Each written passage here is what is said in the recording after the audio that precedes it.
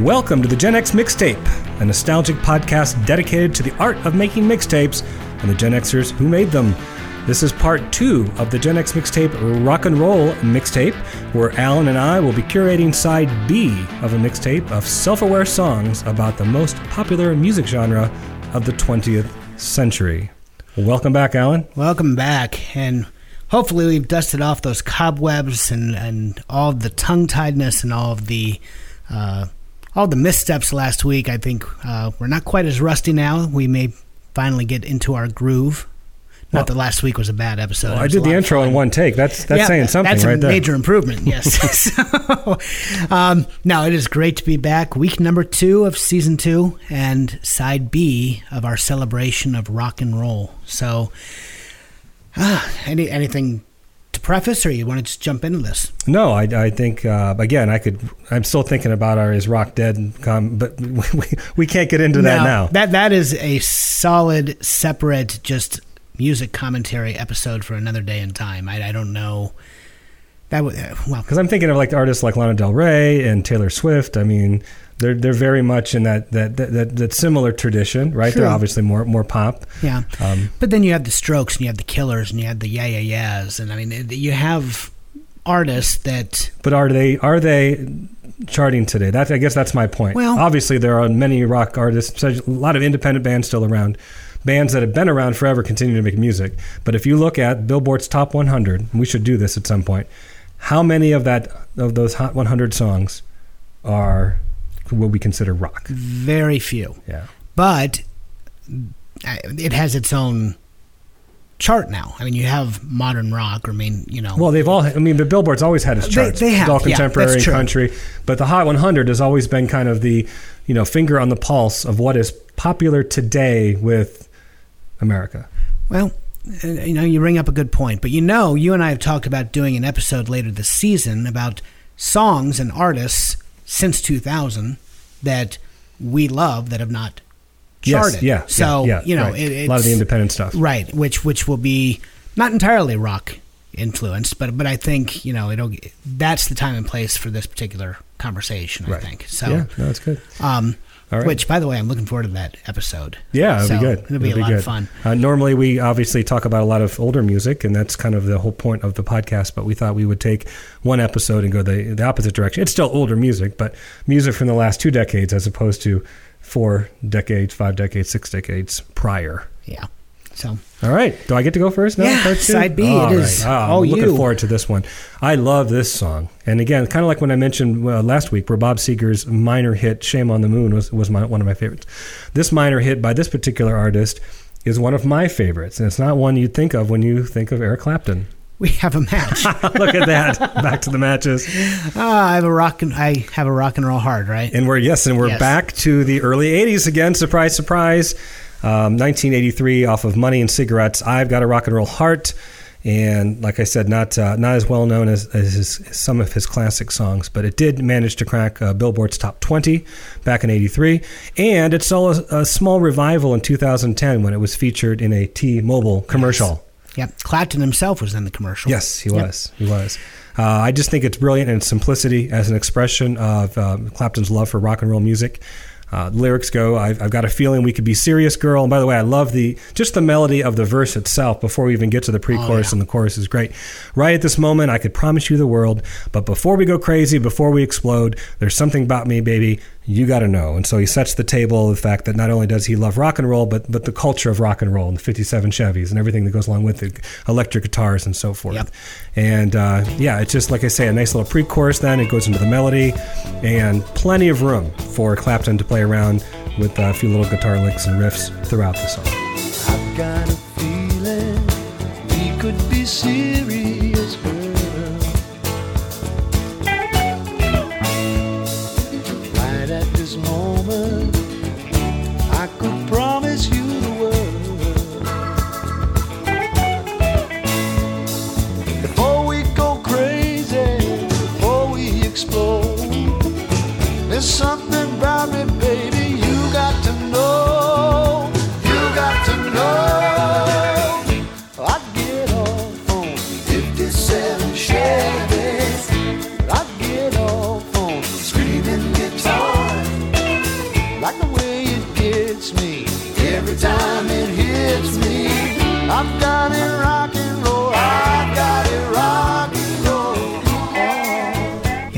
I don't know why. I really did not think you would have that one. Of all the songs that I thought would be matches, I've Got a Rock and Roll Heart was not one of them. Do you know what's funny? It's one of those songs when not Spotify. Let's go back a little bit. Napster. When Napster was new and a thing, before we all had consciences about stealing music and everything. It took like an hour to download a song. But I remember at the time wanting to make mix CDs of songs from the past that for whatever reason I just had never purchased on CD or never had as a single as a kid. Right. And I came across a couple that were just like, oh my gosh, I can't believe how much I loved this song. And this is one of them. Yeah. This is one of them that I downloaded. Well, the album itself, Money and Cigarettes, it is just criminally underrated. It really is. And the song, I mean, like you said, it's a celebration of the music that Clapton loves, we all love. The song is actually a natural extension of the drug-fueled reggae-influenced shuffles that he churned out in the 70s. That songs like Lay Down Sally, for instance. Except that this time, Clapton was sober. He had just emerged from a second stint in rehab, this time for alcoholism. And he chose the album title, Money and Cigarettes, because he felt, quote, that was all he saw himself having left, was money and cigarettes. But yeah, much like 1974's 461 Ocean Boulevard, it marked a confident return from the drug-aggravated funk that followed Layla, 461 Ocean Boulevard. Here, his first album for Warner Brothers was an unexpected show of renewed strength after a debilitating illness and too many sleepy records. So stylistically, Money and Cigarettes was no great leap forward. He still wrote blues covers and original shuffles cut from J.J. Cale's After Midnight and Cocaine Mode, with a shy, almost embarrassed understatement that could be mistaken for superstar sloth. But the electricity quietly racing through his crusty baritone here, it just exhibits a more assertive, more vocally and instrumentally articulate Clapton. We sometimes talk about dad rock. Clapton is probably the very definition of dad rock. Well, especially if you get into adult contemporary stuff right, exactly. In the 90s. Because once he began pairing with Phil Collins and you started to see, it's in the way that you use it and Forever Man. And then you have, Pretending. I mean, he really did start to evolve into that idea. But sometimes that's not a bad thing. Right. Clapton, he's always been true to his particular passions, and he's just, some people would still argue that he is one of the greatest, guitarists of all time, even if he has slowed down. I mean, hell, in the 60s, scrawled on bridges and billboards, everywhere especially through England, it said Clapton is God. Well, and he had 17,000 side solo projects and side projects. Yeah, without question. But yeah, prior to these sessions, Clapton had actually split with all but two members of his previous working group. He kept Albert Lee and Chris Stanton, but he added Ry Cooder, he added bassist Donald Duck Dunn of Booker T and the MGs, he added drummer Roger Hawkins, the Muscle Shoals rhythm section, and just egged on by a band of his peers. Ry Cooder gives him no more slack on guitar than Duane Allman did in Derek and the Dominoes. Clapton's just charged on this album by the invigorating crack of Tom Dowd's production. And Clapton, again, he played guitar solos that rang with authority and occasionally the thrill of discovery. It really is, this entire album, folks, if you're unfamiliar with Money and Cigarettes, it's simple, unaffected blues power at work here. And it's surprising and refreshing. It may just catch you napping. Yeah, this one's more of just a simple pop song. It is. And actually, this one was professionally penned. This is one that Clapton did not write himself, and it was the big hit. Minor hit, really. It only hit number 18. Right. But, I've Got a Rock and Roll Heart was the hit from the album. But although the album didn't go gold, it did mark the beginning of a second commercial win that really helped Clapton sail through the 80s. And from this point forward, a Clapton record could be expected to always feature crisp, clean pop and blues with at least one major hit on it. And in a sense, the 80s smoothed out the rough edges of 70s Clapton, which made for a better, if more predictable product. So, if I remember the album cover correctly, maybe I'm wrong, isn't there like an ironing board? Yeah, there's an ironing board. And his Stratocaster is like melting like a Salvador Dali painting off of the ironing board. And he's standing in the forefront just taking a puff on his cigarette. So, as someone who's seen Clapton live too, I've seen him 4 times, and he he never fails to disappoint. I mean, his prowess on the instrument is just phenomenal. And we got to see him live at, I believe it was at the time Gund Arena, or was it the Coliseum? I think it was the Coliseum. I think it was Richfield. Yeah, we had pretty good seats for that one. We had excellent seats. Yeah, and it was right off the heels of Tears in Heaven. Yeah. He had just lost his son, and I remember he broke down on stage during the performance of it. Yeah. No, he is fantastic. I'm huge Clapton fan, especially when he gets into the bluesy stuff. And yeah, this was actually my very first song to come back. If you count last week, this is the fourth time that you've just stolen my next song. So I just didn't think you'd have this one. I won't have to use any of my alternates. So, well, I'm trying to give you the opportunity here. All right. Well, maybe my next song will open a door for you. All right. This was actually on our alternates playlist last season. We said that we could repeat songs in season 2. We can. I am, though, going to try and go as long as I can without making any repeats. This one I thought was fair game. Like Rock Lobster, which I could have included this week, but I chose not to. Exactly. This one I thought was fair game because it didn't actually make one of our playlists. It was relegated to an alternate list last season because we had 2 songs by the same artist. Okay. It was actually, I believe, the 4th of July. I think it was the 4th of July playlist. All right. And this one got moved to the alternates because we went instead with Pink Houses.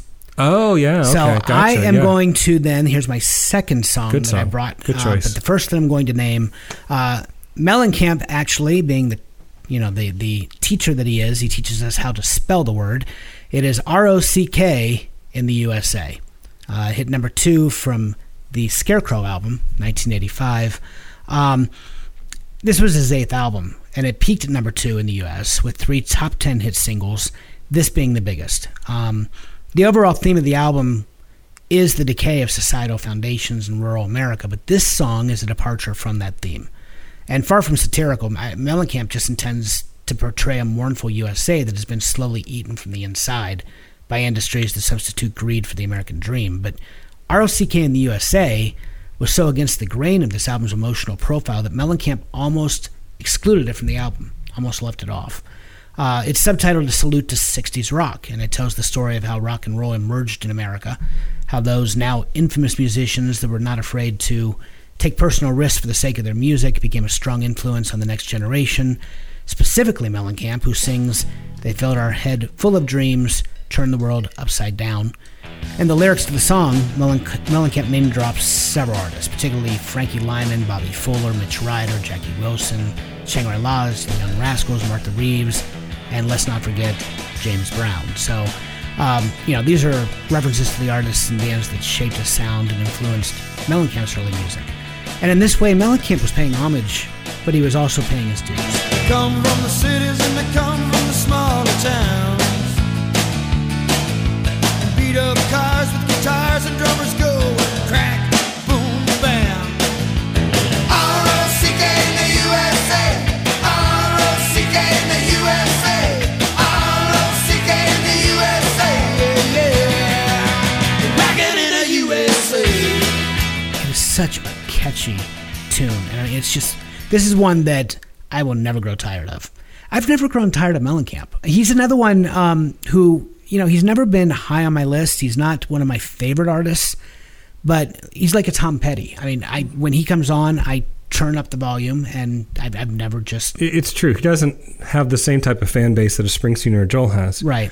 But everybody likes him. Yeah. Everyone likes Petty, everyone likes John Cougar Mellencamp, but they just don't have those same rabid fan base. Exactly, yeah. It just really... I've never grown tired of him, and I doubt I ever will. But the instrumental break in this song, it's really clever. Mellencamp says that the riff was lifted from Neil Diamond's first hit, Cherry Cherry.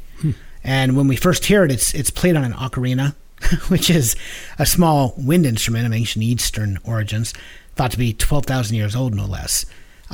Then it breaks into, a flute, which is a nod to the song Wild Thing by the Troggs. And then in Mellencamp's song, the riff then is played on guitar and later on keyboards. It keeps going through various musical forms popular in 60s rock. So In concert, Mellencamp often will bring a fan on stage to dance with him during this section. But yeah, his interest in recreating the sounds of the heyday of rock and roll has spanned his entire career. As late as 2009, he recorded songs for the 2010 album No Better Than This at Sun Studios. So, the recording techniques used on this song in particular, purposefully raw, and it's all in an attempt to reconnect with his roots, a reflection of Mellencamp's ideology of real music for real people. And I just could not leave this one off, and it's a killer tune. ROCK in the USA. And I don't want to brag, but you and I were at the Rock and Roll Hall of Fame show, the very first, the original Rock Hall show. Yes, we were. Cleveland Municipal Stadium, and very early on in the show, it was still daylight at the time, he played this song. Yeah, he did. And it was fun. And it was what I loved about that. It was the first time that I had seen Mellencamp and Springsteen on stage at the same time, because the two are very unfairly. They're always compared, and they've been juxtaposed, but very different styles. And it was just what I loved about that concert, though, was that it was very much like the concerts of the 50s, because people would just come on and jam with whomever they wanted to at various times. They would get renewed energy, and it was, what was it? It went like 13, 14 hours. Was it more? I thought I was at least 6, I know. Oh, no, it went because it started afternoon, and I remember we were still there at like 2, 3 in the morning. I just remember it started with Bruce Springsteen, the E Street Band, and Chuck Berry. And I'm like, okay, if this is how we're starting, this is going to be great. I don't remember what song they played from Berry. Was it? I think it started with Johnny B. Good. Was it Johnny B. Good? Because I know it went into She's the One. And then it went after Johnny B. Good, it went to She's the One. Yeah. Oh, it was just an amazing concert. I think Jerry Lee Lewis played with him on She's the One. Did he? Pretty sure. Honestly, everybody was there. I mean, I can actually. What I love about that concert is that I can say I've seen so many Johnny artists Cash live. was there. Lou Reed was there. Oh, yeah. James Brown was there. Yeah, I mean, it was crazy. Everybody. Yeah. I mean, Parliament, followed by Heart, followed by Iggy Pop, I believe was there. It was Pop everybody was there. was there. I mean, everybody was at this concert. So, yeah, it actually kind of really built my resume for who I can say I've seen. Mostly American artists, though. Well, there weren't a lot of British artists. No, there were not. There were not. Heart was there. Yeah, there were a lot of artists, too, that I remember were expected to come that didn't. I remember that, but it didn't matter because it was just the star-studded, I really think it definitely went 12 hours at the very least. And some new bands at the time, new bands like Jim Blossoms, I believe, played. Yeah, they were there. And Natalie Merchant was there. Yeah. So. No, it was just phenomenal. But the fact that I got to see, Lou Reed, and I got to see Johnny Cash, before their passing. I mean, just good stuff. Yeah. All right. Well, let's go on to my pick here. I don't think you'll have this one. Another one of my favorites. So you're going to see these bands repeated quite a bit. From the Ramones, and do you remember Rock and Roll Radio? Did not include the Ramones. And this one fits for a number of reasons. This is off their 1980 album, End of the Century, from the infamous recording sessions with Phil Spector. Of course, Phil Spector, the famous wall of sound producer of early rock and roll. And, the Ramones kind of like the Stray Cats took rockabilly and punk.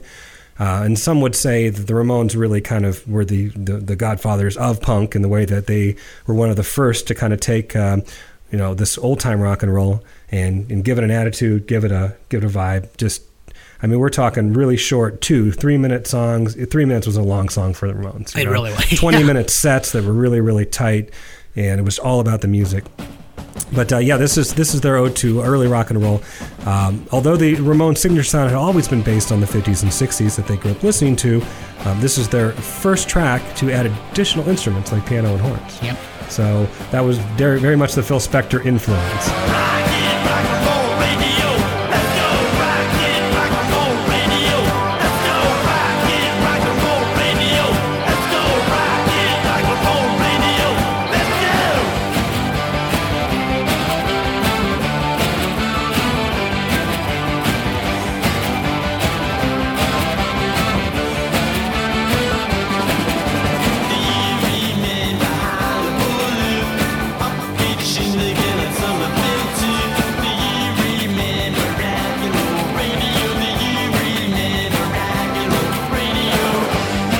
Ramones built their band as a response to what was, in their mind, the overindulgent, psychedelic, and progressive music of the late 60s and early 70s.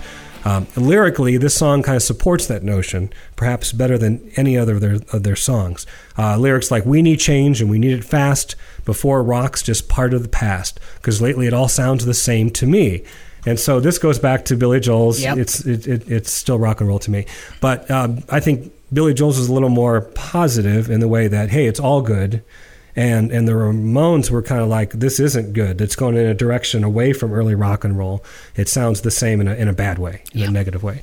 In some ways, this song is critical of the late 70s, 50s nostalgia, which you think they would have liked, with the Sha Na Na and Grease and kind of that 70s return to the 50s and the 70s. Right. But they were kind of hoping not for a nostalgic return, a trend, if you will, of the same music. They wanted a new wave of music, new wave, but a new. They wanted a kind of a new trend, I should say, of 50s style, but new music. If that makes sense. No, they wanted to be trailblazers and start a movement. They wanted new music in that same early rock and roll style, rather than just spinning the same old tunes.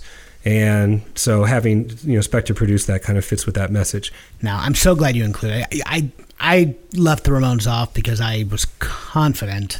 Like you said, there's certain artists that we just kind of expect the other to have. Sometimes that does not end well because neither one of us includes the artist or the song. But I was fairly confident you'd have the Ramones in some aspect here. So yep. I also can. No, I shouldn't say that's next week. I don't want to jump ahead. I have one that I'm considering for next week, so we might have 2 weeks of Ramones. Okay. But. Hey, we can have Ramones every week. They are legendary for good reason. Well, my next song, we talked about it last week actually. I am going to give to you Stevie Ray Vaughan, backed by his band Double Trouble. This was from the In Step album from 1989. It did not chart. But it is called The House Is Rockin'. It's the first track of In Step, and it was the final studio album, actually, with Double Trouble. Vaughan would record one more album in collaboration with his brother Jimmy before his tragic demise. But Double Trouble, it was Stevie Ray Vaughan's backing band, much as Crazy Horse is to Neil Young. And they comprised Tommy Shannon on bass, Chris Layton on drums, and Reese Wymans on keyboards. Vaughan wrote this song and a few others on the album with fellow Texas songwriter Doyle Bramhall. And Vaughan was in a band with Bramhall called the Nightcrawlers when they were just starting out. So the two began collaborating on songs when Stevie Ray launched his solo career. The album title, In Step, is in reference to Vaughan's recovery from substance abuse issues, the 12-step program. And not only that, but his successful completion of rehab. But of course, it is also handy to refer to Dancing Steps, fitting, very fitting, since this is a very danceable tune. The song title itself, though, this is where what we kind of hinted at last week. The song title itself is a play on a popular bumper sticker of the 70s, which said, "If this Vans are rockin'." Right, that's where I messed it up last week. Don't bother knocking. Because Vans, of course, all the rage in the early 70s. Part of the allure was that they could be used and were as an impromptu place for a quickie. Many drivers tricked out their vans with ridiculous carpeting and a bed as if it were a bachelor pad on wheels. The bumper sticker implies, of course, if the vehicle is parked and moving back and forth on its suspension, there's obviously some romantic activity going on inside. Amongst the many cultural references, comedian George Carlin, on the stand-up album What Am I Doing in New Jersey, once expressed his disdain of vans with the words, "You want to haul lumber, run a truck. If you want to get laid, go to a motel like an evangelist would, for God's sakes."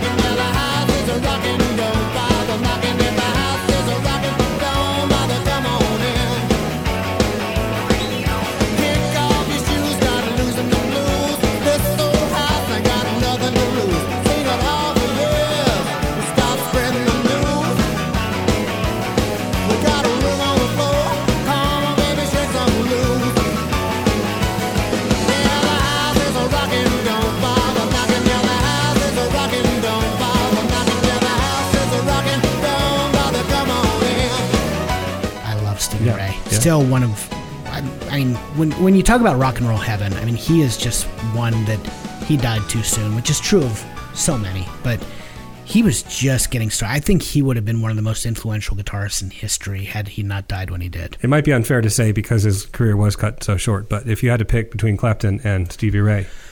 Well, I would go Clapton, but Clapton has hailed, Stevie Ray as one of the all-time greats just for his short-lived resume. I don't know. He may have surpassed Clapton. Well, Clapton had more of a pop sensibility, he did, so he would have been more popular. Yeah, Stevie Ray unless Stevie Ray would have expanded. Which I don't know that he would have. I mean, he was not. He didn't chart heavily. Never did. None of his albums were Billboard friendly necessarily. Pride and Joy may have charted, but otherwise, I mean, he was a genuine blues guitarist, right. And I don't know that that he would ever have kind of sold out to pop radio in that respect. So, but we'll never know, unfortunately. So, but yeah, I had to include this one. So, very good. There we go. My number 2. If we were going to have a fifth match, this one might be it. Okay. And you mentioned about the if the house is a rockin', don't come a knockin', but come on in. It seems contradictory. Oh, just don't knock. Just don't bother knocking. Gotcha. Okay. Yeah, just come on in. Well, this song kind of begins with a song about knocking. Okay. In fact, the drummer was playing Little Richard, Keep a Knockin'. We have a match. Which led to a jam session and resulted in Rock and Roll by Led Zeppelin. Yes, sir. From 1972's famous classic album, Zeppelin 4. Yep. Zozo is the fans call it. Exactly. Yes. Yeah, Bonham they were just kind of hanging out right, I guess between takes or who knows what. But he just started playing that Little Richard, percussion section, and Jimmy Page joined in, and next thing you know, I think it was like 8 or 9 minutes later after jamming, they had a song. So kind of nice when it kind of comes together like that. Another 70s song that's kind of nostalgic for early rock and roll. Like I mentioned, there was that time period where, almost 20 years had passed, and the people had grown up with that music, were nostalgic for the past. The lyrics go, it's been a long time since I rock and rolled. It's been a long time since I did the stroll. Oh, let me get back, baby, where I come from. So again, pretty simplistic, but a lot of these songs are because, there aren't a lot of layers here to these songs. It's pretty straightforward. Well, yeah. Celebration of rock and roll. It's just pure tribute.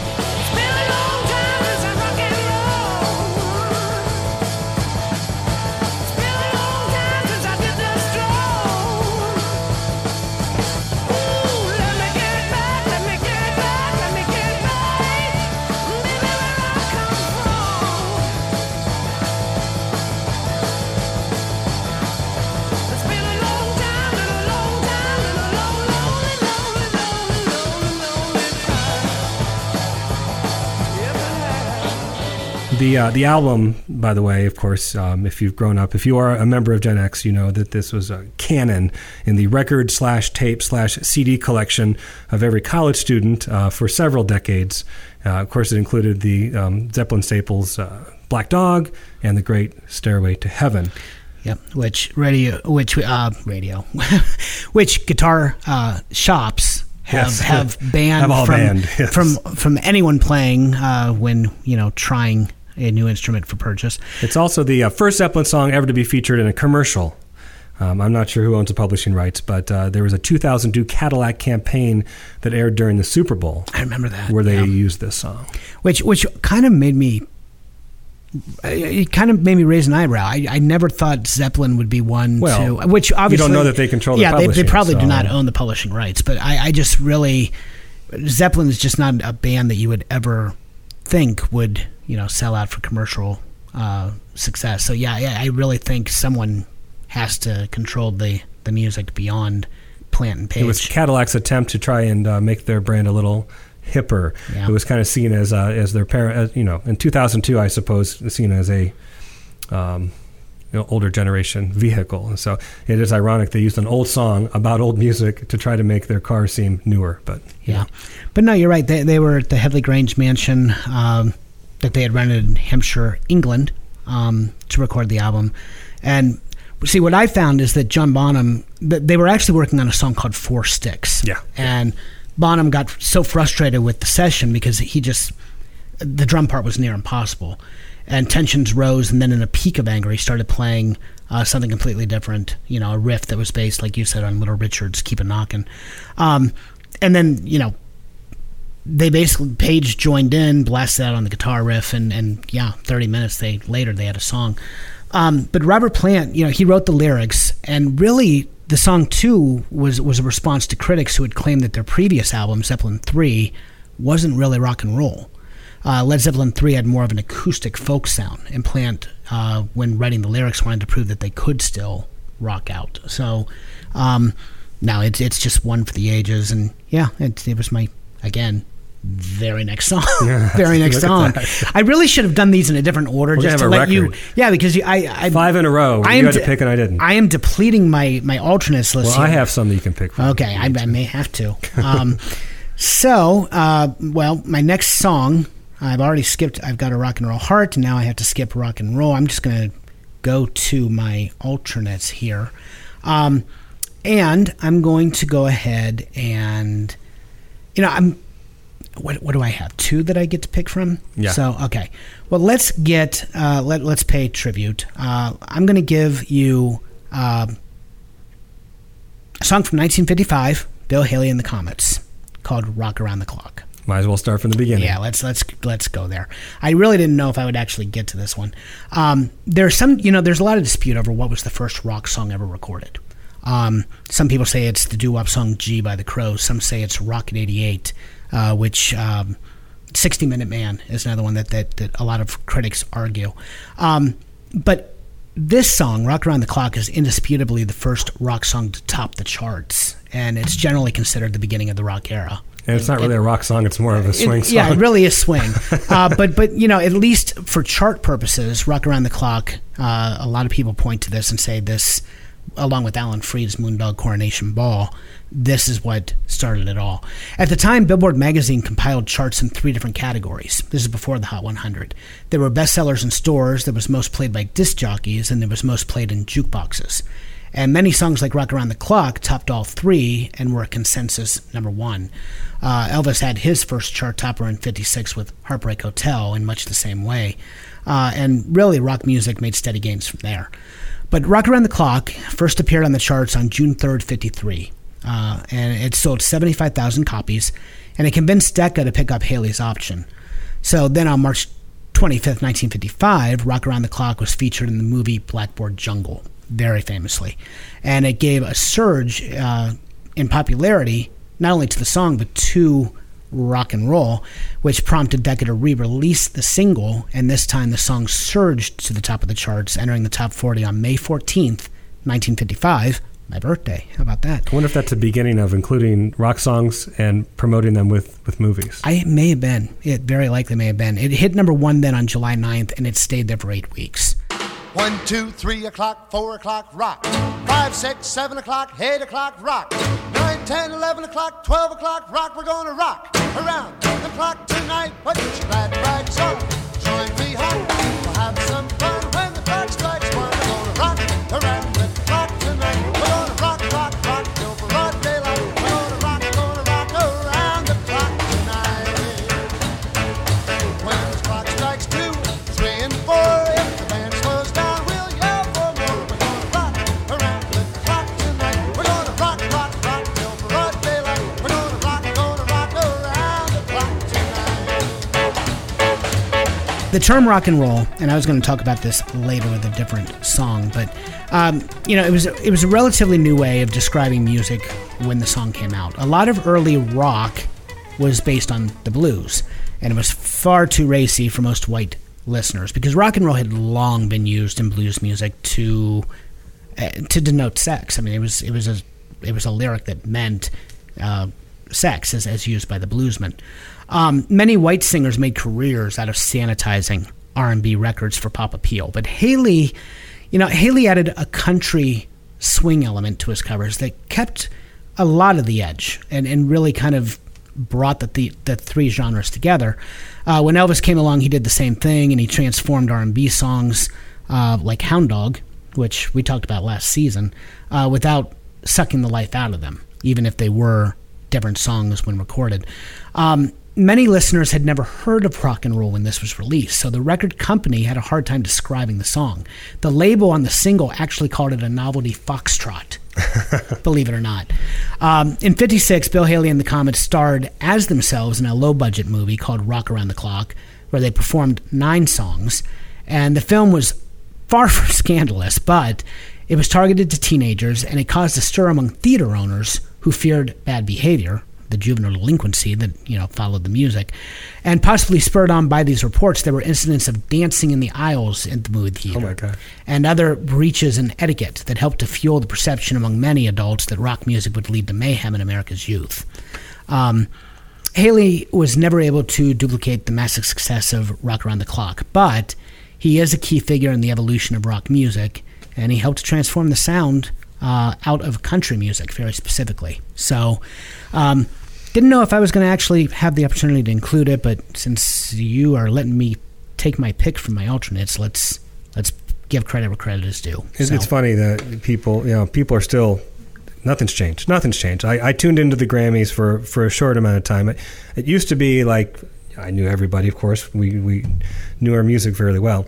And then about 10, 15 years ago, I kind of heard of the artists and maybe heard of a few of the songs, but I didn't know a whole lot about them. It's a whole alien. It's like visiting an alien planet at this point. Oh, it is. Yeah. I know them only because I DJ and I have to play the requests. But it's just, we're old. We've grown old. But there was a particular criticism about this Grammys because of there's a WAP or WAP song, WAP. And people saying the same types of things that you mentioned about the kids, in the late 50s dancing in the aisles. So some things never change. Right. People are always going to blame music for the downfall of society. Speaking of, as a DJ, this season, right, you'll be ramping up to do a lot of DJing gigs. Oh yeah, and that's a song that's going to have an expectation to be played. How are you going to handle that? Well, we have a clean, sanitized version. We have a radio edit Gotcha. of it, which really there's no point in playing because it's you only hear every third word of the song. But yeah, no, we have clean versions of everything, and unless the couple, primarily I do weddings, but.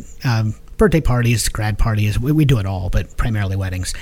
Sometimes the couple wants to hear the song as recorded. It's not uncommon, especially later at night once the grandparents have left the wedding. Yes, the grandparents who were dancing in the aisls to Rock Around the Clock. Exactly, yeah. Right, but once the older generation leaves, which is not long after the cake, you have dinner, you have the cake, watch a first dance, and then grandma and grandpa go home.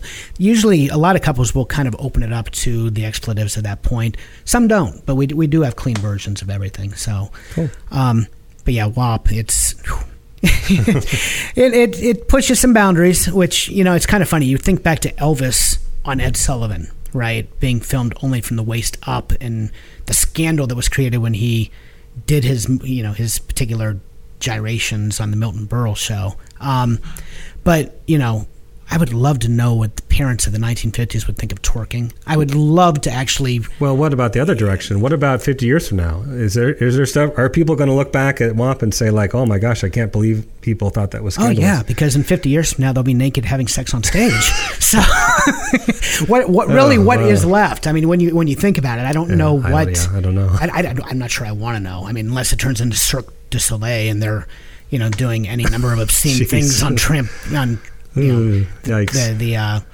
I don't know. Not this day of COVID, they won't be. Yeah, well, no. But I can't imagine there's much left to the imagination outside of, getting jiggy with it, on stage. Maybe things will turn back and we'll go through a really conservative period of time. We may. The pendulum does swing, but I don't know. Hip hop and rap culture, especially being what it is, and this is not a cut on those genres at all, but I don't see a conservative refrain. I think we finally opened the floodgates, and finally artists are allowed to express themselves, and I don't know that that's bad.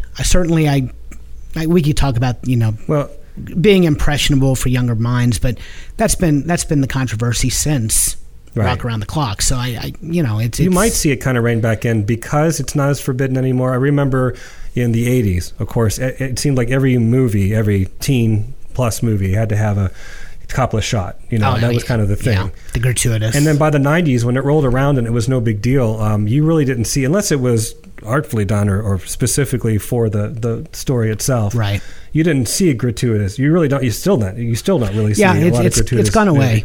And I think it's because it reached a point where, like you said, where else do you go from here? Everything is pretty much permissible now. And then it's not as fun to be a scandalous then, so why bother unless it's important? That's true. So. But you bring up a good point, though.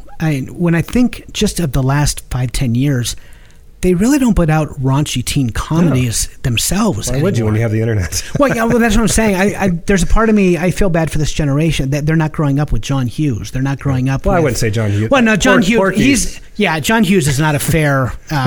but yeah, like Porky's, or there were so many Revenge of the Nerds, And a lot of that is not aged well. No, Revenge of the Nerds particularly. But, this generation they haven't had those...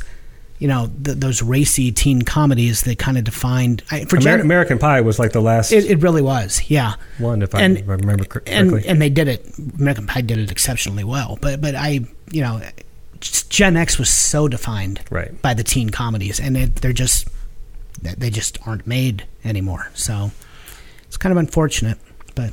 Well, talk about the 80s. Going back to the 80s, this one goes back to 1984. Uh-huh. And I juggled a few alternates with this one. I kept this one in. I could have put several of my alternates in its place, but I just felt like we should have this one in for some reason. None of these songs really have much weight to them, right? Because we're just kind of talking about rock and roll music and having a good time. And this one is really light in that way. But it's I Wanna Rock. I am so glad you included it. By Twisted Sister. I had it on my list for so long, and then I had to let it go. And my kids were devastated because they said, "But you had to bring up Goofy Goober Rock just so it can make the alternates list." And I'm like, which I guess I just did. But I'm so glad you have I Wanna Rock. The follow-up single to We're Not Gonna Take It, the song, like its predecessor, was famous, as famous at least for its slapstick video as it was for the song. The video for I Wanna Rock also featured Mark Metcalf, who was most famous for his role as the ROTC leader Niedermeyer in National Lampoon's Animal House, which I watched the other day, and I was afraid it wouldn't age as well. And there are parts, but it's not nearly as bad as Revenge of the Nerds. Animal House, with the exception of Belushi playing Boyer on the Ladder. Yeah, that was there really isn't. Right. Which that's call it what it is, but it's Animal House has not.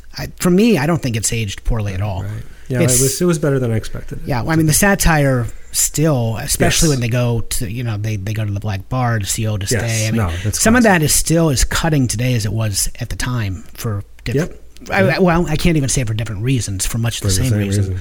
No, Animal House still a classic. So. This time, Metcalf plays the teacher in the same vein as he played the father in the first video, in the prior video, and he repeats a line from "We're Not Going to Take It." What are you going to do with your life? Which is kind of that echoes through, and at the end, we add a cast member from Animal House. At the end, Stephen Furst, who played Flounder, right? Remember Flounder? He appears and says his famous line, "Oh boy, is this great!" Doesn't he also go and ask for 10,000 marbles, or is that a different? I think that might be different video, because he just appears at the end, I believe, as the principal, and he sprays like the soda water into his face or whatever. Frontman Dee Snider, who appeared most recently, by the way, in season 3 of Cobra Kai. Yeah. No spoiler, but something miraculous happens at that concert. Said he wrote the song as a hybrid of styles popularized by Iron Maiden and AC/DC. So you have artists who sometimes claim to be more artists and not as commercial when they're just as commercial as anybody else. Dee Snider just comes out and says it. Yes, he's an artist, but he wanted to make songs that people enjoyed, and he wanted to make money. And so he was very analytical in his approach. And so he'd listen to like Iron Maiden and AC/DC and other metal bands and find out what works. Why is this popular? And then he would take different styles and string them together. And that's what happened here with I Wanna Rock. Of course, not as heavy as Iron Maiden. Oh, no. Much more of a pop sensibility, but still on the edge of metal.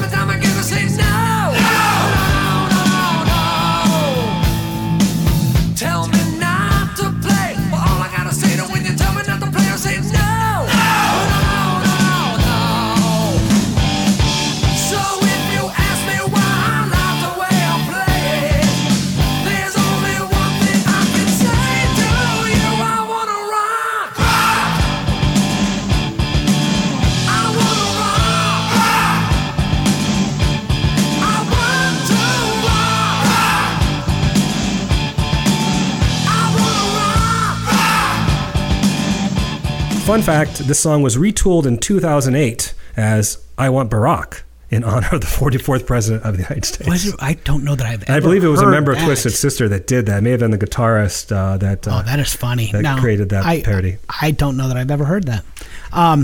But no, you just made my kids happy because now I can bring up SpongeBob and yes, it makes the alternate list. So good. Glad I could do that. No, I did. I had that on my list for so long, and Huey Lewis I had to drop. There are a lot of songs that are just expected that I couldn't fit them in. So I'm glad you had this one. You may have Huey too. I don't know what you have coming up, but nonetheless, my next one actually will pair very well with Twisted Sister, and you've not named it. I doubt you probably have it. It is from the huge album Pyromania from 1983. It is Def Leppard's Rock of Ages. I liked Def Leppard up through this album. I wasn't as much of a fan with Hysteria, but I really like Pyromania. See, I liked Hysteria as well. Let me talk about it here. Of course, the song opens very famously with Gunter Glieben Glocken Globen, which, if you were like me, you spent, infinite amounts of time trying to figure out what that meant, and it meant absolutely Do you know who nothing. It was? It was Mutt Lange. Yeah. Producer Mutt Lange got tired of counting the band in with 1, 2, 3, 4. So, to be silly. So it doesn't mean 1, 2, 3, 4 in German. No, okay. it means nothing. It was just gibberish, nonsensical, a nonsensical count-in, really. The band had the music written for this song, but was having trouble coming up with lyrics. So one night there was a Bible study group in the studio, and the next day lead singer Joe Elliott found a Bible open to the traditional hymn. It would have been a hymnal, not a Bible. Well, a hymnal, the hymnal, Rock of Ages. Right. Joe Elliott was not at the Bible study group. There had been a Bible study group that night in the studio, and they had left the hymnal open to Rock of Ages. So Elliott started singing the phrase, and then Lange thought it would be perfect for the chorus, and they used it as the title and wrote the rest of the lyrics from there. Note the prominent cowbell in this song. One of producer Mutt Lange's talent was incorporating the latest technology into a band's sound while retaining an organic sound as well. The glossy production on this track is offset by the pastoral sound of the cowbell. It's an instrument that evokes classic rock songs like Mississippi Queen, We're an American Band, Honky Tonk Woman. But it is... Well, and of course, Don't Fear the Reaper. More cowbell. Yeah. But literally... it is so prominent in this song. If you listen to the verses, you will notice also that guitars are missing. There are no guitars in the verses of the song. The verses, okay. Yeah, which emphasizes the vocals, right. But it presented a problem when it came time to film the music video. Because they didn't have any clue what to do with the guitarist in the video. So guitarist Phil Collen was asked to clap along on the verse, and he was placed directly behind Joe Elliott. So the singer looked like he had clapping antlers coming out of his head. That was all they could come up with. Very interestingly, there is a musical, very famous musical now. Many of you have probably seen it or the film adaptation. The musical Rock of Ages. Mm-hmm. It opened on Broadway in 2009, and it featured popular music from the 80s. The play takes its name from this song, but ironically, no Def Leppard songs appear in the production. All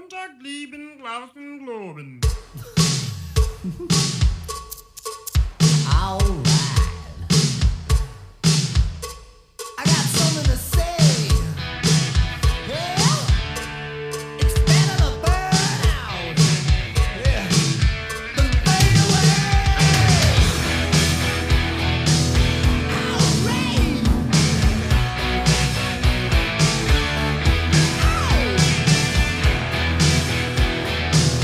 Gonna start a fire.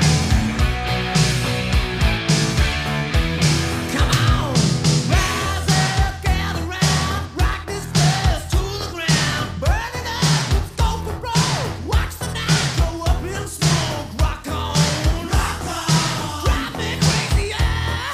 No serenade, no fire brigade, just a pyromania. Come on, what do you want?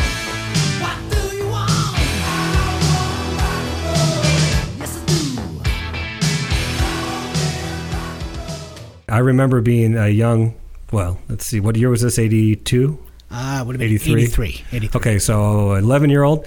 I remember being bored in church at one point and pulling out the hymnal and just kind of flipping through and came across Rock of Ages and was very disappointed to see that it was not the Def Leppard song. Yeah, very different. No, I've always had a soft spot for Def Leppard. I have tickets, and I don't know that Gil really wants to come with me, but I had a coworker who was just looking to unload them. So I have tickets to this massive concert coming up in Cleveland featuring Def Leppard, Motley Crue, Poison, and Joan Jett. So I don't think Gil would be upset if I asked What's someone the bill else to again? go. It's Def Leppard, Motley Crue, Poison, and Joan Jett. They were just looking to unload the tickets, so I got them like for a steal. Yeah. But I'm like, I like Leopard, I like Jet. I really don't care a whole hell of a lot about Motley Crue. I'm probably turning off a lot of listeners when I say this, but I'm not a Crue fan. I really don't care about Poison. Well, I made my hatred for hair bands quite evident. Well, and there are hair bands I love, but Motley Crue, I've never had a whole lot of respect for them as people, and Poison I just think is overdone. But basically, is it a Blossom? No, it's at First Energy. Either way, yeah. Okay, so you're going to see a bunch of people our age and older dressed as if they were, the black leather pants. Which that in itself may be fun. Yeah, if you're a people watcher. But I don't know, just kind of throwing it out there to my partner. All right. So if you're at all interested, at least, Joan Jett's there at the very least. We just got done talking about her last week. Yes, I would like to see Joan Jett. Gail will come with me, but I don't think she particularly cares a whole. I don't know. So just kind of thought I'd throw that out there. I landed tickets to this. I'll be seeing, hopefully it said it's still on because it was canceled last summer, the Bare Naked Ladies Gin Blossoms Toad the Wet Sprocket show. That's the same day. Is it really? Yeah, it's the same day. Well, then I won't be able to join Gail. you then. I will take my wife. Yeah, it's the same day because I actually got a little bit excited by that one. Then I looked and saw it's the same day. I'm not gonna miss those guys. Yeah, I am so looking forward to this. I have so many tickets. I have tickets to see Buffett in Cincinnati. I have tickets to see Alanis Morissette, Liz Phair, and Garbage. That one was for Gail. Oh, wow, but that's cool. Seeing them. I actually have tickets for Elton John, but that one was postponed until 2022. So we saw him right before the pandemic. We saw him. Did you? Yeah. I have, Elton John. I've had tickets to see him 3 times, and all 3 times the show has been canceled, except for this one has been postponed. Right. So if this one just never happens, if Sir Elton should, God forbid, pass away before 2022, that'll be 3 times I've had tickets to a concert that I got my money back because the concert never happened. First one was the face-to-face tour. So never. That got canceled? It got canceled in Cleveland. They didn't sell enough seats. Oh, man. That's bad. That was forever ago now. But I've never seen Elton live. So but I'm looking forward to this year. So yeah. All right. My pick? Yes, sir.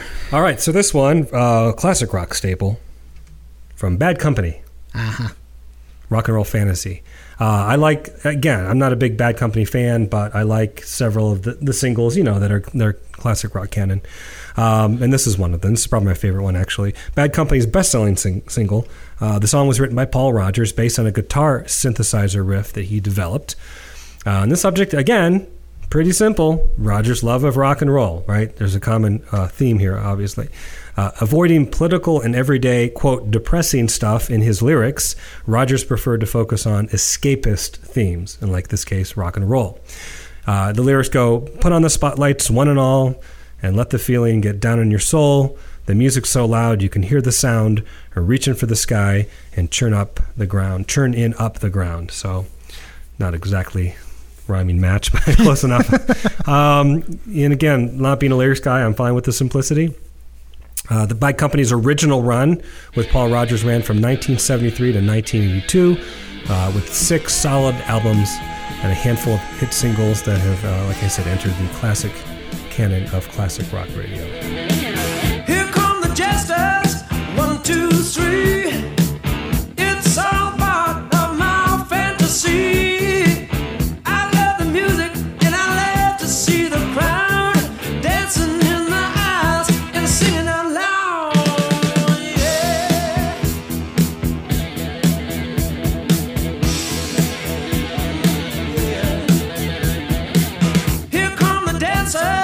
One by one,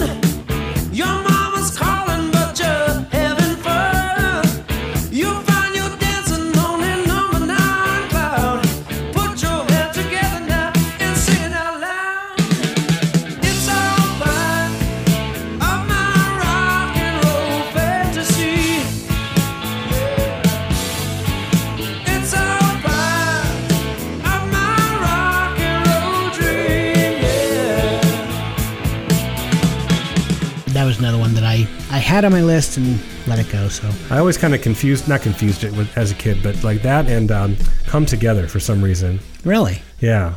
I don't know if I'll have to go back and see if there's a lyrical similarity in there or maybe a stylistic similarity. But I remember hearing, like, from my dad's music, I'd hear Rock and Roll Fantasy and I would hear Come Together. And see, to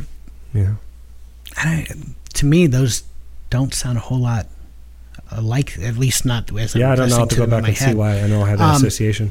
I used to confuse Bad Company and Foreigner. Just I can see the that. two of them back and forth. But that's interesting. Okay. What number am I on? Because I only have one left. You have one left. I have one left. I have two left. Okay. That answers my question. I need to decide, because I have one left on my 12, and then I have two alternates left, which is kind of crazy. It's a question of which alternate I want to use here. I have Chuck Berry, Rock and Roll Music, which I'm going to feel like a horrible human being if I do not include Chuck Berry. And then I also have, though, God Gave Rock and Roll to You by Argent, which is just, I want to use it. So, I mean, it's like the greatest encore of all time. Of course, most people think it's a Kiss song. Kiss did cover it. Kiss covered it. As did Christian rock band Petra. Petra, yeah. But, I don't know. Which one do I go with, Dave? Between those two? Between Chuck Berry and Argent, yeah. Oh, boy, that's a tough call. Like you said, one's a rock anthem. Another one's just classic, I gotta go Chuck Berry. Yeah, that's fine. I gotta go Chuck Berry. Yeah. I really wanted to use Argent. I was never a big fan of God Gave Rock and Roll anyway, by the way. Well, no, for me, though, it was just, I was thinking about the playlist that we make. And I'm thinking, it fits the mix. Perfect way, but definitely. it'll make the alternate list. Yep. All right. I gotta go Chuck Berry. I should have went Chuck Berry before Bill Haley, frankly. Rock and Roll Music, there's not a lot to say about this song. There was not much that I found to say about this song. It's from the 1957 album One Dozen Berries. The song peaked at number 8. It was written and recorded by rock and roll pioneer Chuck Berry, of course. Rock and Roll Music is one of several songs in which Berry expresses his fealty to the genre that he helped to create. It's been widely covered and is recognized as one of the most popular and enduring compositions of Berry's career. The distinctive guitar riff Berry used on the track influenced countless guitarists in subsequent rock songs. The sessions for Rock and Roll Music took place in 1957 at Chess Recording Studios in Chicago. Blues legend Willie Dixon actually plays bass on the track. I don't know how many people, maybe if you're a blues fan, if you knew that. Chess Records released the single in September of 57 in both 45 and 78 RPM formats. It was one of the very few rock and roll tunes released on 78. There were not a whole lot of them. It reached number 6 on the Billboard R&B charts, number 8 on the Hot 100 before year's end. In 2004, Rolling Stone magazine ranked Berry's version number 128 on its list of the 500 greatest songs of all time, and the song is also included in the Rock and Roll Hall of Fame's list of the 500 songs that shaped rock and roll. Everyone has covered this song. Everybody. The Beatles have a version that's pretty popular. Beatles, very popular version. The Beach Boys Yep. have a very... In fact, the Beach Boys then... Is this one they also stole? They stole Surfin' USA when they wrote... or it stole... Sweet Little 16. Sweet Little 16 when they was wrote Surfin' USA. Okay. But yeah, they do. I know the Beach Boys cover rock and roll music as well. Everybody covers rock and roll music. But it is... that's it. And there are no great stories to tell concerning the song, but you can't have a rock and roll mixtape and not include Rock and Roll Music by Chuck Berry. Just let me hear some of that rock and roll music. Any old way you choose it. It's got a backbeat, you can't lose it. Any old time you use it. It's gotta be rock and roll music. If you wanna dance with me. If you wanna dance with me. I have no kick against modern jazz, unless they try to play it too darn fast and change the beauty of the melody until it sounds just like a symphony. That's why I go for that rock and roll music. Any old way you choose it. It's got a backbeat, you can't lose it. Any old time you use it. It's gotta be rock and roll music. If you wanna dance with me. If you wanna dance with me. No artist probably ever made a living writing so many songs about rock and roll. Yeah, oh yeah, and Than Chuck Berry. at least 2/3 of his Right. songs actually have rock or rock and roll in the title itself. So there you go. All right, well, I have my last song and my alternates, which I'll briefly run through. One of the alternates you used with Still Rock and Roll to Me. But this one, not too often do you hear a song with the lyrics "Whamma Lamma Bamma Lamma" in them. This is a classic song by ELO, of course, Electric Light Orchestra, Rock and Roll is King. Yes, sir. After spending several years exploring the disco side of rock, and I forgive ELO for doing that, because when the Stones did it, or Elton John did it, or Rod Stewart, it was just kind of kitschy. ELO, and of course at the time they were kind of a punchline for a lot of it. But if you go back, there's some really, really solid stuff there that Jeff Lynne was doing. Oh, there is, yeah. You know, with the disco style, the disco rock fusion. But after exploring that, they kind of, near the end of their career, in '83, they returned to their roots of rock and roll with this particular LP, which was Secret Messages. This song peaked at number 19 on Billboard, and it was, I think, maybe one of, if not the last, or one of the last singles to chart in the U.S. Well, listen everybody, let me tell you about the rock and roll. Oh, feel that rhythm and it's really gonna thrill your soul. Come along with me to a land of make-believe. She said, whamma, lamma, lamma, lamma, rock and roll is king. She loves that rock and roll and she plays it all night long. Oh, that's all she ever tells me when I call her on the telephone. She says to feel that jumping beat, then to get up on your feet. She says, oh, whamma, lamma, bamma, lamma, rock and roll is king. Another simple song paying homage to the genre of music that's dominated pop culture for the last 6 decades. Yep. Nope. Very good. Do you want to run through your alternates? I'll run through before my I alternates, yeah. Get my last song here. So you did mention Huey Lewis in the News. That's my first alternate, The Heart of Rock and Roll. Okay. Off of Sports in '84. This top 5 hit was inspired by Cleveland. Yes, it was. Which I really kind of wanted to put it on for that. There are a lot of other Huey Lewis in the News songs I like better, but I love the Cleveland connection to this. Huey had known Cleveland had a reputation. In fact, I assumed we would have one match, so I thought I was going to end up using it. He knew Cleveland had a reputation being a great rock scene. Clearly not by the time of the Face to Face tour, but right. prior to this, and he was convinced that no city could have a better scene than his home of San Francisco. However, after playing his first show in Cleveland, he had to admit that he was wrong. Initially, the phrase "the heart of rock and roll" is in Cleveland, but Lewis did expand it to make the statement that rock and roll exists in other cities other than New York and L.A. We talked about Still Rock and Roll to Me. Rockin' on the Highway, Doobie Brothers, another kind of classic. I'm not even sure this was a single, but it's all over classic rock radio. Yep. From '72. Again, a song, very simplistic. Just roll down the window and rock out down the highway. Another alternate was Rock and Roll Girls by John Fogerty. I thought of that one. That was on my short list for a long time. Often misinterpreted as being about groupies. It was really about, after he had overheard a conversation from his teenage daughter and her friends talking, and he realized that there was kind of a, secret world now between him as an adult and then when he was a teenager. But nonetheless, they liked rock and roll, and so he wrote a song kind of around that. Here's another one, Cleveland Rocks. That's my next song. Is that your next one? I'll let you talk about then. Yep. And then my last one, which I thought you might have, Rock and Roll is Here to Stay from Danny and the Juniors. I thought about it for a long time, but I decided I'd go Elvis, Chuck Berry, and Bill Haley instead. I just because, again, like you had already mentioned, a lot of people felt rock and roll was a fad, and they were addressing that. It's basically the exact same song as their other hit, At the Hop. Yeah, it's the same They just song. changed the lyrics. It's the exact same song. Rock and roll is here to stay, but yeah, that's those are my alternates. Okay. Well, I'm going to cover the second alternate for you. My 12th and final song is by Ian Hunter, and it's from the album, 1979 album, You're Never Alone with a Schizophrenic. Love that album title. Yeah, it is Cleveland Rocks.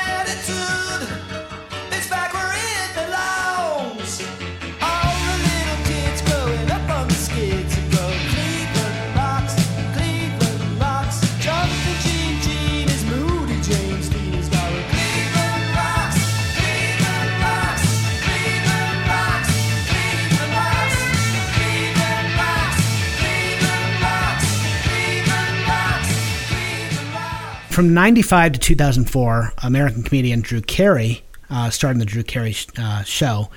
It was a situation comedy, of course, based in Cleveland, Ohio. Instead of an original theme song, Carey used Cleveland Rocks for it was actually the third of three themes that he used as an anthem to the city, which was written in the 70s by an Englishman. Ian Hunter is British, not from Cleveland. In a June 2007 interview on the Late Show, host Craig Ferguson asked that Englishman, Ian Hunter, if he'd ever lived in Cleveland. And Hunter didn't answer the question directly, kind of deflected. But it's common knowledge that after splitting with Mott the Hoople, he moved to New York. And he based his second solo album around that move. But alluding to his touring with Mott, Hunter said, a lot like Huey, that you just discussed. Very similar. Yeah. They didn't really like us on the coast much. This is coming from Ian Hunter. By us, he meant not just Mott the Hoople, but the whole glam rock scene, referring in particular to David Bowie and Roxy Music. He said, but when we went to Cleveland, that was the first time we sold a club out. He added that Cleveland was kind of like the Poland of America. I don't know if that's a compliment or not. but he and the rest of the glam rock crowd thought that they were not only cool, they thought that Cleveland was the coolest venue, right. Coolest destination. Yeah. Hunter's original version runs to 3 minutes 48 seconds, and it appears on the album You're Never Alone with the Schizophrenic, which I already named. It was produced by him and Mick Ronson. The album was released on Chrysalis on March 27, 1979. What Hunter didn't mention, though, on the Late Show is that the song was released originally with slightly different words as England Rocks. Mm-hmm. Hunter had gone on record stating that he originally wrote Cleveland Rocks for Cleveland, but later changed it to England Rocks because he thought it should be a single somewhere, and Columbia refused to release it as a single in the U.S. because Cleveland was too regional. Cleveland Rocks, though, is Cleveland's song, and that's just the truth. Hunter has never made any secret of looking back to what he sees as the golden age of rock and roll, and Cleveland is credited by many as the birthplace of rock and roll. Disc jockey Alan Freed, talked about him a little bit before. He was born in Johnstown, Pennsylvania, less than 200 miles from Cleveland, but he moved to the city in 1949, and in 1951 he began playing rhythm and blues records on WJW radio as the Moondog House Party was the name of his show. Freed became known as the father of rock and roll because although he did not invent the phrase, again, that can be credited to blues music, but he was the first person to use it on public radio as in reference to the new genre of music that was being created. It's how he got the Hall of Fame, for those that may not know. Hunter's original recording of Cleveland Rocks begins with a sample of Freed introducing his show. And in April 1983, the Rock and Roll Hall of Fame Foundation was founded in New York City. In 1995, the Rock and Roll Hall of Fame and Museum opened its doors in downtown Cleveland. After his death, Alan Freed was cremated, and his ashes were interred at the Ferncliff Cemetery in Hartsdale, New York. But in March 2002, his ashes were moved to the Rock and Roll Hall of Fame. So, unsurprisingly, Cleveland Rocks is not only extremely popular in Cleveland, but on June 19, 1979, Ian Hunter was given the key to the city by the mayor. So I believe it was Dennis Kucinich at the time. It was, yes. Yeah, and not only that, Cleveland, WMMS, of course, part of the reason why... Now, you have almost two separate stories here, right? You have the Alan Freed in the mid to late 50s and rock and roll. But then in the late 70s, early 80s, especially the late 70s, Cleveland was extremely influential, not only with some of the bands that come out of Akron in Cleveland, but just the scene itself. And right. WMMS and Kid Leo was a large part of that. Back when DJs could actually choose songs, right, mm-hmm. and they could play what they felt was important. It's the reason why Captain Jack was a hit, because WMMR in Philadelphia played Captain right. Jack. And Kid Leo was now famous for choosing one particular song from a young artist by the name of Bruce Springsteen, yes, sir. And playing Born to Run during Drive Time. He kicked off Drive Time in 1979, and I think probably for the rest of his career after that, at 5 o'clock on Friday with Cleveland Rocks. Mm-hmm. And so people would, come out of the office buildings and get into their cars and get ready for the weekend with the song.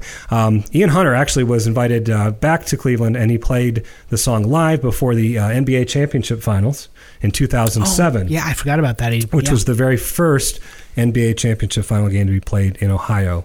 And last bit of little trivia, do you know who covered it for the Drew Carey show? presidents of the United States That's of America. correct. Yes, That is correct. and their 97. version is actually I very much enjoy their version. Right. But no, you got to go with the original. Ian Hunter's is the classic, and yeah, MMS. I mean, it's the whole thing is just a staple. It is Cleveland's song, and like I said, I said last week that I had recently, finally after years, gotten a membership to the Rock Hall and was recently there. And as I was walking through, I just, Cleveland is. It's the home of rock and roll. It's one of the few things that, Clevelanders take in stride. And I love the song anyway, but I could not include Cleveland Rocks as one of my 12. So. All right. Well, we need to go through and organize Side B. Yes, we do. We will be right back. All right. We're back, and we have another list to read for you. And you know what? I think this one was one of the easier.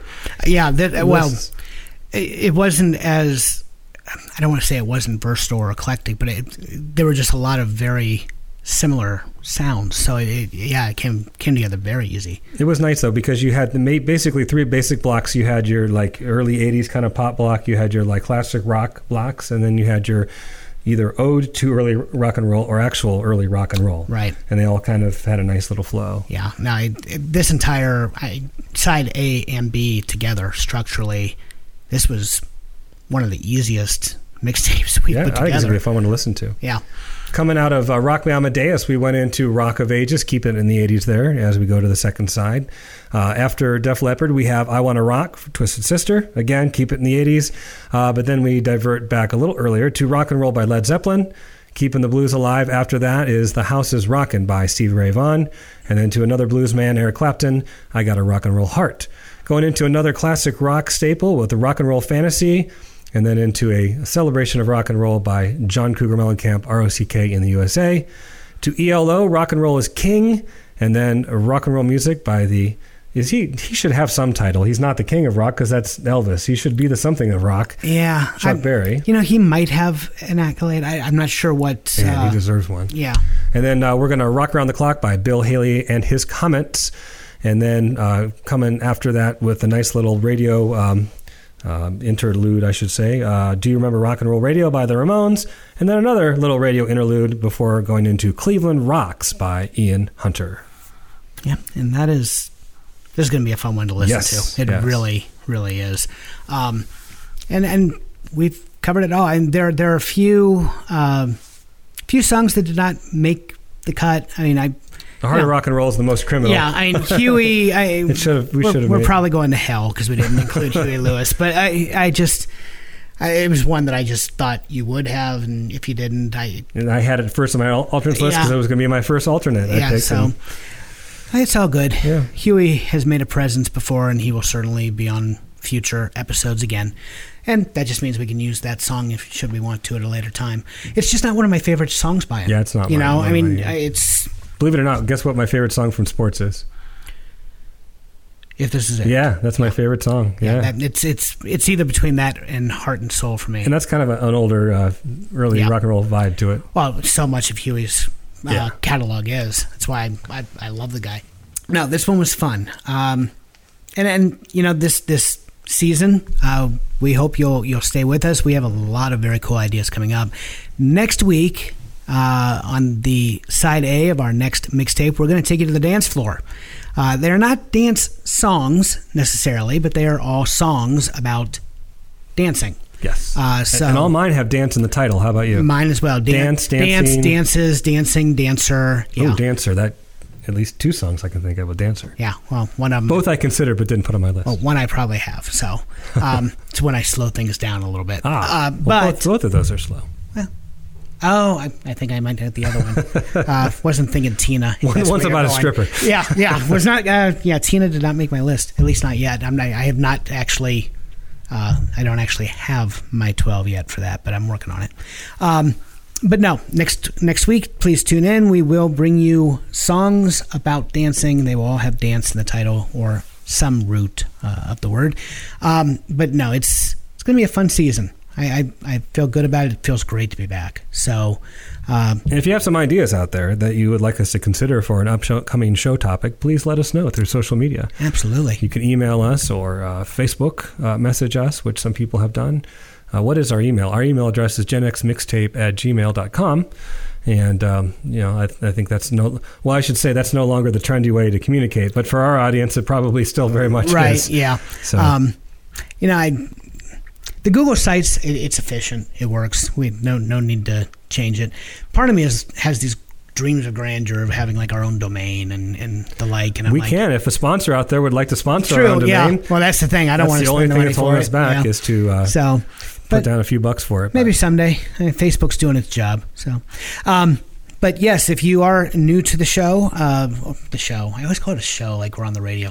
If you're new to the podcast, is a podcast a show? It is a show. Is it a show? Okay. Well, broadcast might be a misnomer because we're not currently broadcasting through the airwaves. Correct. But if you're listening to this, we did get to you through the internet, just a different way. Yeah, okay.